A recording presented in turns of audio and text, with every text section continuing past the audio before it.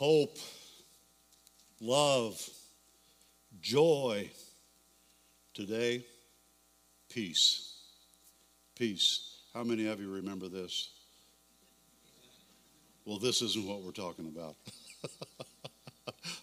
We could talk about victory, I guess. That was a sign for victory, too. But, I shared that my brother texted me on my birthday and said, "Welcome to the 70s." And as I said earlier, the 70s wasn't the best of my years and probably would not survive another decade of them. So I hope in age, this decade of 70s is better than the last decade of 70s that I lived through. Does that make sense? So, back in those days, a joint was something you still got arthritis in, and before those days, and a bowl was something you ate cereal in, and I could go on and on with that, but not good years. Praise God, He delivered me from that. Amen. Praise God. At our service tonight, we'll be illuminating the center candle, which is obviously the focal point of the Advent wreath and presentation. And so we invite you all to be here at 10 p.m. tonight for a time, once again, of celebrating the season of Advent and its fulfillment. And we'll be sharing communion together and have a candlelight dismissal. So 10 o'clock tonight, please come. Kids are more than welcome to wear your PJs. Adam, I'd just as soon you wear.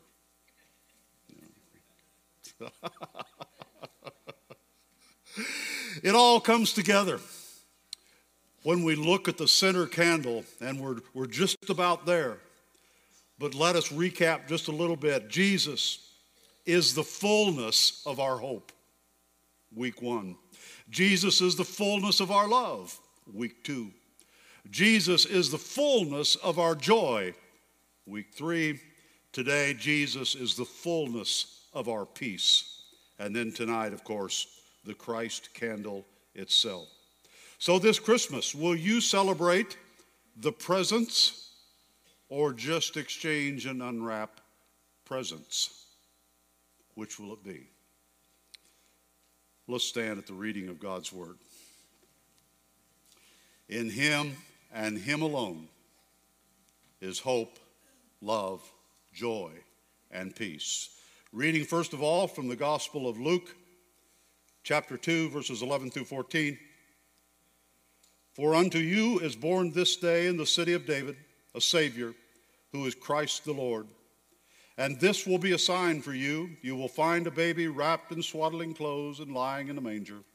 And suddenly there was with the angel a multitude of the heavenly hosts, praising God and saying, Glory to God in the highest, and on earth peace among those with whom He is pleased.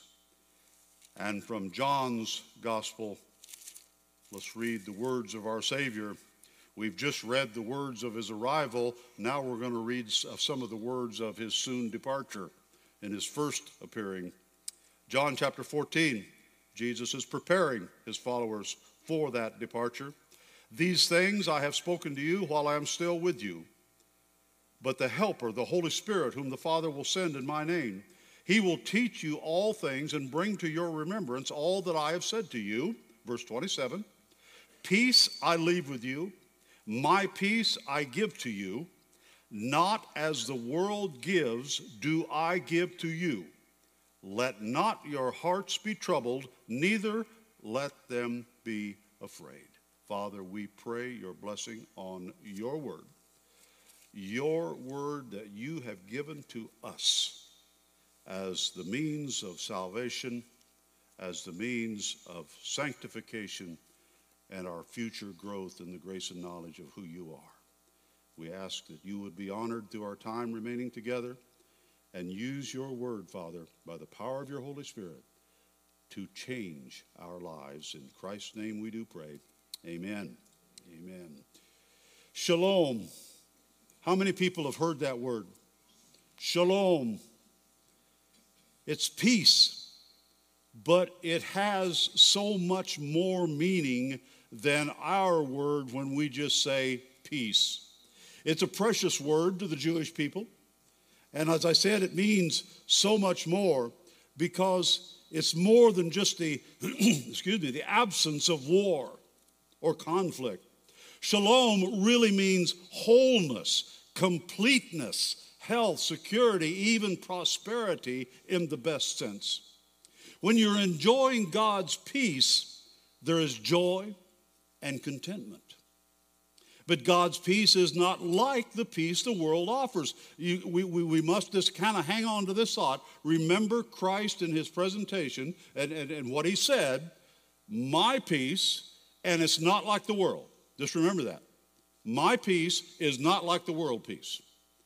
The world bases its peace on its resources, while God's peace depends on a relationship. Resources versus relationship. To be right with God means to enjoy the peace of God. The world depends on personal ability, but the Christian depends on spiritual adequacy of Christ. In the world, peace is something you hope for or work for.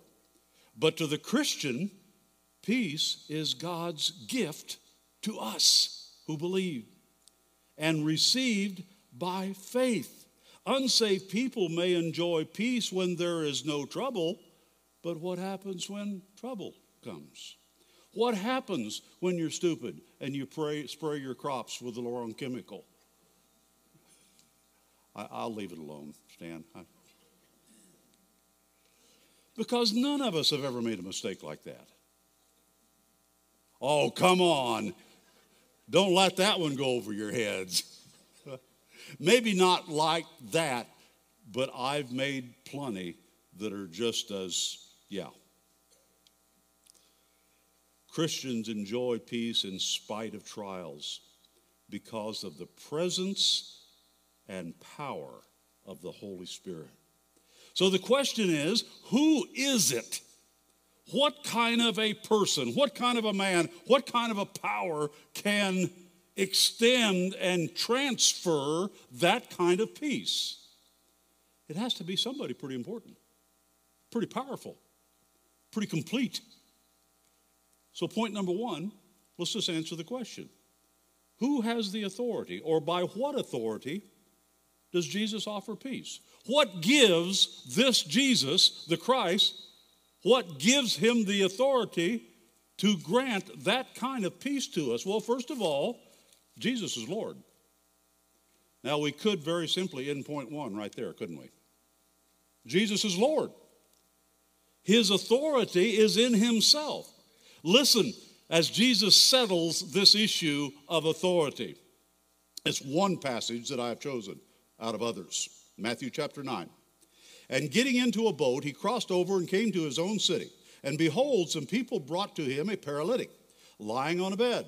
And when Jesus saw their faith, he said to the paralytic, "Take heart, my son, your sins are forgiven." Uh-oh. Did you hear what he just said? And behold, somebody else did too. Listen. And behold, some of the scribes said to themselves, "This man is blaspheming." But Jesus, knowing the thought, said, "Why do you think evil in your hearts? For which is easier to say, your sins are forgiven, or to say, rise up and walk?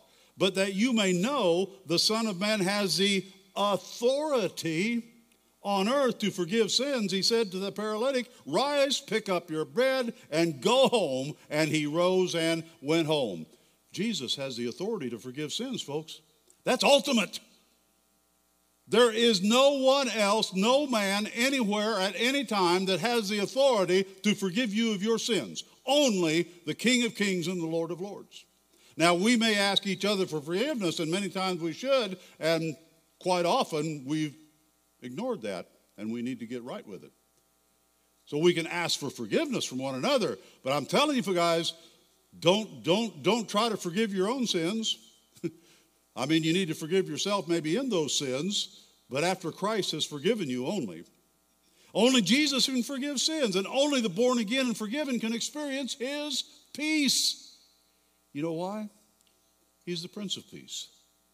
He's the Prince of Peace. And again, as we did just briefly with shalom, I want us to look at this word just briefly from the original language, Prince of Peace, Sar Shalom. Sar Shalom. Say that out loud. Great words. Great title. Sar is the word for prince. So shalom, peace. This word literally means head person. Well, let's look at the word sar. It's more than just the son of a king, a prince. It's more than that. It's the governor. It's the man in charge. It's the go-to guy. The Romans had a very similar word that they used this same root from. He was called Caesar. Caesar. And Julius Caesar, Augustus Caesar, Nero Caesar, that was the head guy. The Russians called their leader a czar. So you see how the overlap in this language and how it ties into somebody of great authority, of great power. So shalom is the word for peace in the Hebrew language. Again, rich, powerful concept, well-being, happiness, peace. Jesus is the governor or the one in charge of giving that to us.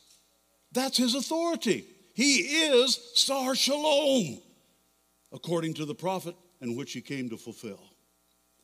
And I want you to fully understand today, because if you embrace this, you will see and experience the Messiah differently for the rest of your life. It's his peace to give because in him is peace. I want to remind you that there's going to be someday, one day, and maybe one day very soon, when someone called the Antichrist is going to rise to power and exert a worldly authority. And you know what he's going to promise? Peace. But he doesn't have the authority to give it. He doesn't have the power to implement it. It will be a false peace. It will be a worldly, cheap facade of an agreement. And it will not last. It will not last. But the one who is coming and will come to take care of the old Antichrist will set things right, because he's going to establish a kingdom of peace. Whatever Jesus gives, he possesses within himself. Does that make sense? Whatever he gives, he possesses within himself. He doesn't draw from outside resources. He doesn't tap into another power or another authority. Within himself, he has the authority to extend and implement peace in our lives. He is sufficient within himself to meet all of our needs. So by the authority of Jesus Christ, the Son of the living God, we can have peace in his name through salvation. Second preaching point, the assurance Jesus gives in offering his peace. In John 14:27a, he says, "Peace I leave with you, my peace I give to you." If we look at the entire 14th chapter of John's gospel, we're going to find something amazing. The entire Godhead is working in this chapter. In John 14, verse 15, "If you love me, you'll keep my commandments.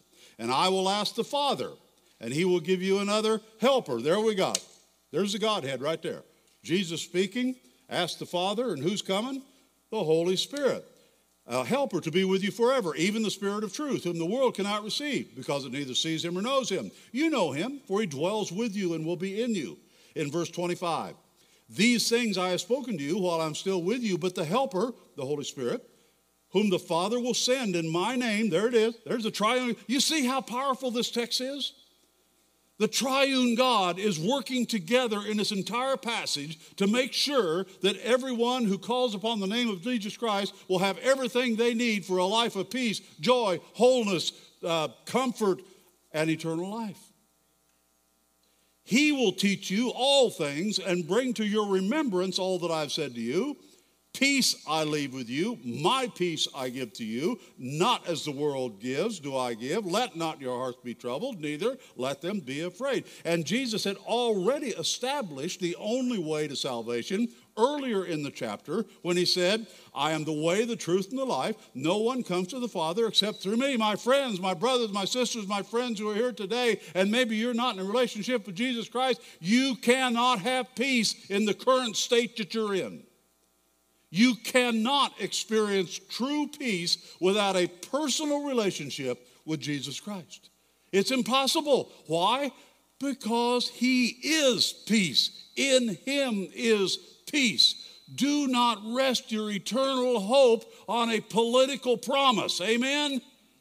And there is no political party in the world today that's going to deliver this nation. You know who's going to do it? Jesus is going to do it one soul at a time. One soul at a time. Get out and vote, and then pray like you never prayed before for Christ to come. The assurance he offers rests on accomplishing what the Father sent him to do: atonement, redemption, the forgiveness of sin. Christ has never failed, and he will never disappoint you. I am here to tell you today, you can trust him. You can trust him. He is always sufficient, the rock and our anchor. He is our safe port. He will walk through us through the valleys. He will carry us through the storms. He will never abandon us or forsake us. If you are resting in Christ this morning, I promise by his authority and his assurance, you will get home just fine. And I'm not talking about a physical address. You will make it home if you have rested in Christ Jesus. Authority, assurance. Point number 3. This is a simple little point. I wrote it out. I said, there's really an advantage to accepting his peace. Does that make sense? How many of you have ever compared deals that you were buying? You were going to buy something and you had 2 options before you. And you're examining what? The advantage. And sometimes, you know what? You spend a little more. Maybe just a little bit more because of more advantages in that are worth the extra money that you put in, right? So simple worldly illustration, but is there an advantage to Jesus' plan? It's very simple. It's very simple. All right, let's examine the 2 options. Option number 1, what did he say? World peace. World peace. Option number 2, his peace. All right, let's think about it. Are you done? Have you made your choice? Which one are you going to choose? And it's not going to cost you a dime. He already paid for it. Guys, get it? Get it? This is not an economics class. This is a spiritual awakening class. We can have his peace because he already paid the price for our souls. Amen. That's a deal. Why would anybody pass up a deal like that? And only Christ can offer it. Only Christ can offer it. Why? Because it's his peace. It's peace within himself. You know, Jesus tells us that, or shows us even, and the scripture teaches us that the peace that comes from the world is fragile, fake, temporary at best. Christ is unshakable, unbreakable, and unending. There's your deal. The salvation of your souls. God's fascinating plan to secure this, his son born in Bethlehem, the house of bread. And he died outside the gates of Jerusalem, the city of peace, Jerusalem. Isn't it amazing?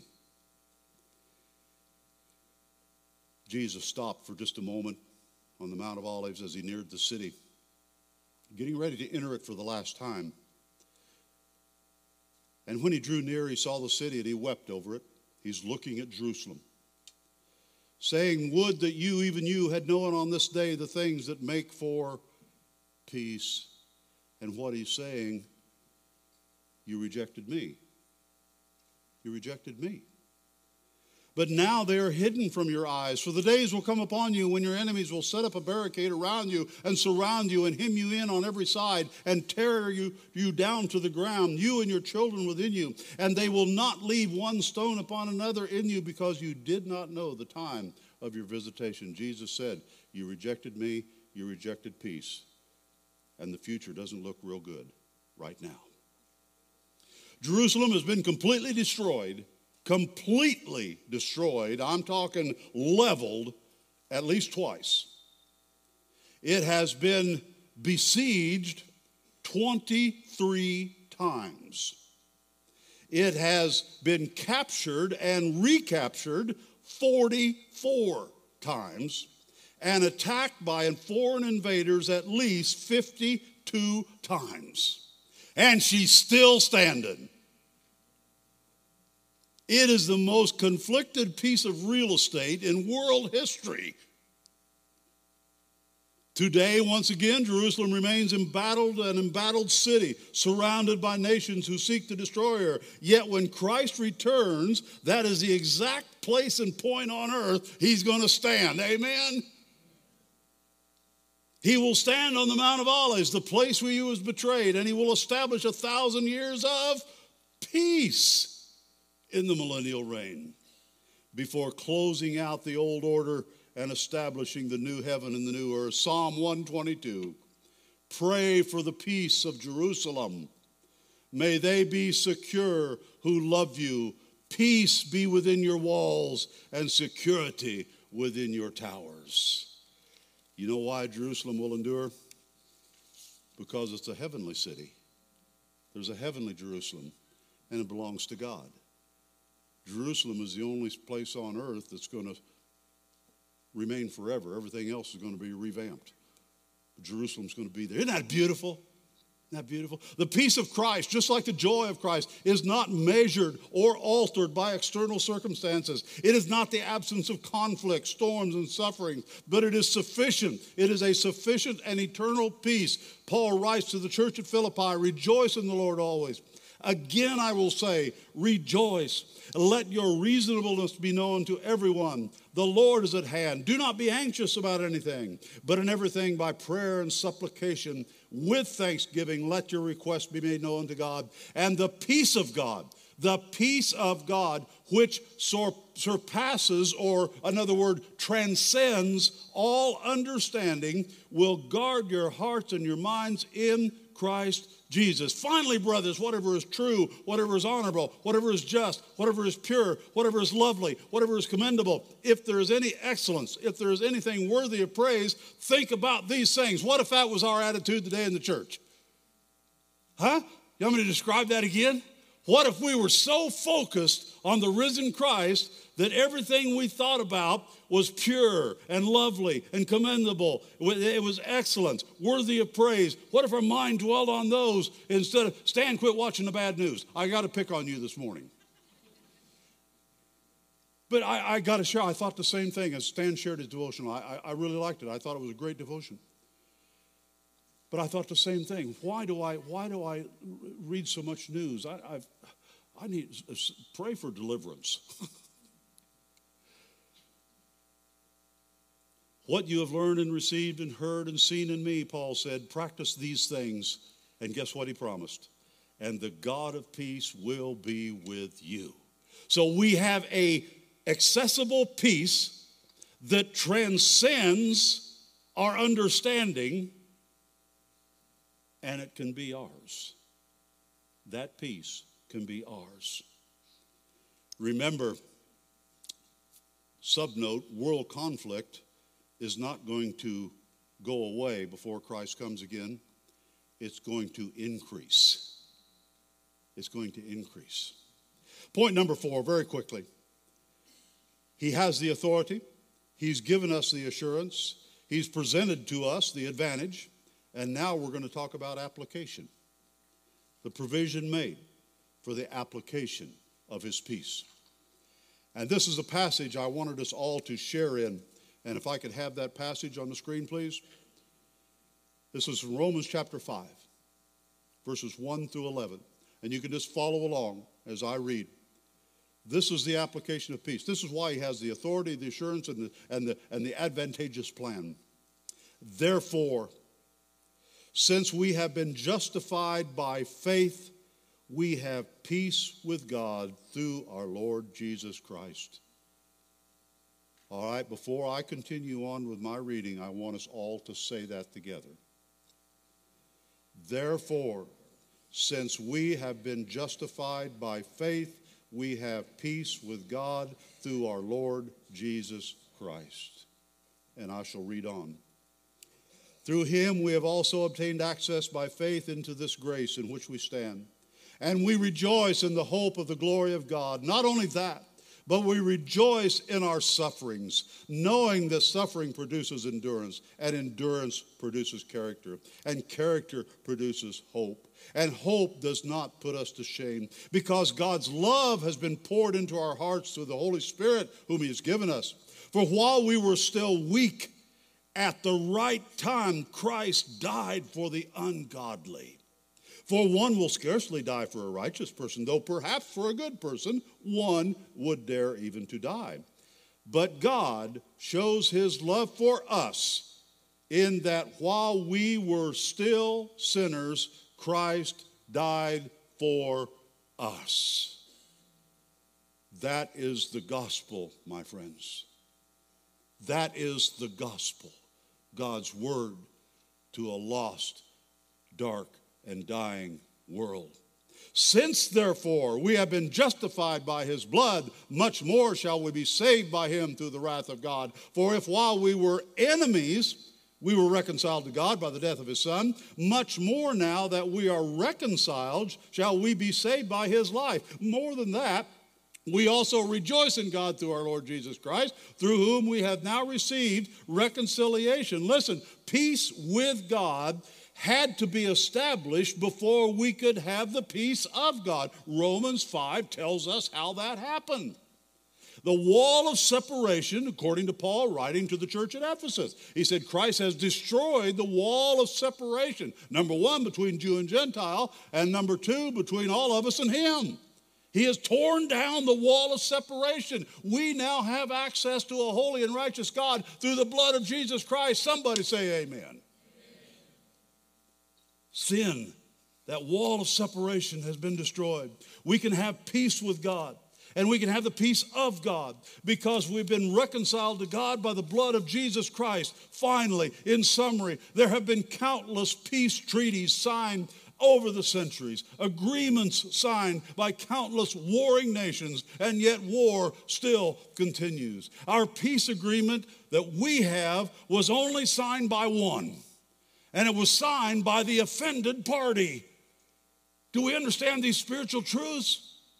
We don't want to come here or leave here today thinking that we contributed in any way to the peace that we have with God our Father. Jesus established that. Our peace agreement was signed by Christ, and it was signed in his blood. We didn't and cannot make peace with God. We must simply accept, receive that peace that Christ has made on our behalf. How many have ever heard that old saying, well, you better make peace with your maker? That's impossible. We can't make peace with our maker because peace has already been made. But how do we get it? Please, we got to answer all together, because if we don't get this, we've missed the whole thing. Through Jesus Christ. Through Jesus Christ. So don't go out and try to make peace with God when peace has already been made. Repent and accept the forgiveness that only Christ offers. Remember, he has the authority to do what? Forgive sins. Come on. That's ultimate authority. He is the Sar Shalom. He can forgive sins. He can make peace. Jesus is our peace because he was the only one who could make peace between us and the Father. The doctrines of grace alone and faith alone are so critical. If you're trying to get saved, stay saved, or make your own peace with God through your own goodness, kindness, and service, you will never have true peace. because it will rest on your works, and there is no peace in our works. It's wood, hay, and stubble, and it's all going to burn up in the end. Today, we must accept the peace. We cannot establish peace by our own merit or good standing. We need the merit and good standing of another, Jesus the Christ, the Son of the living God. Today, come and be reconciled to God through the blood of his Son. Today, come and find peace with God through a relationship with the Prince of Peace. Today, come and be saved by the grace of God through faith in his Son. And see if Christmas doesn't change just a whole bunch. You'll be way more excited about the presents, S-E-N-C-E, than the presents, S-E-N-T-S. Amen. I do pray this morning, and I give, as part of the invitation, this little doxology, very brief. Now may the Lord of peace himself give you his peace at all times and in every situation. May the Lord be with you all. Father, we thank you for the peace that you have established. And Father, remind us, oh please, keep close to our hearts. Keep close to our memory. Don't let us ever forget. Don't let the memory fade of what that peace cost you. Not us. But it cost you to establish peace with us. You gave your only Son to suffer and to die. A sinner's death. The righteous one of God, the Holy One of God, the Messiah, had to die so that sinners like us could live. Could live. Thank you for the peace that comes with that salvation. Thank you for the hope and the love and the joy and all the things that we've talked about over the last month. Thank you for bringing it all together in a little cave in the hills of a village called Bethlehem. Thank you for the birth of your Christ, the birth of your Son, the Christ. And Father, thank you for the gift that he brought. Thank you for his death, his burial, and his glorious, magnificent resurrection. And thank you that he's coming again to make all things right. And if there be one here this morning, Father, that's not resting in that peace, and it's as simple as this. Everybody here needs to be able to say, I know that everything's going to be all right because Jesus is my peace. It's going to be all right. No matter how terrible the storms or the tragedies of life, it's going to be all right.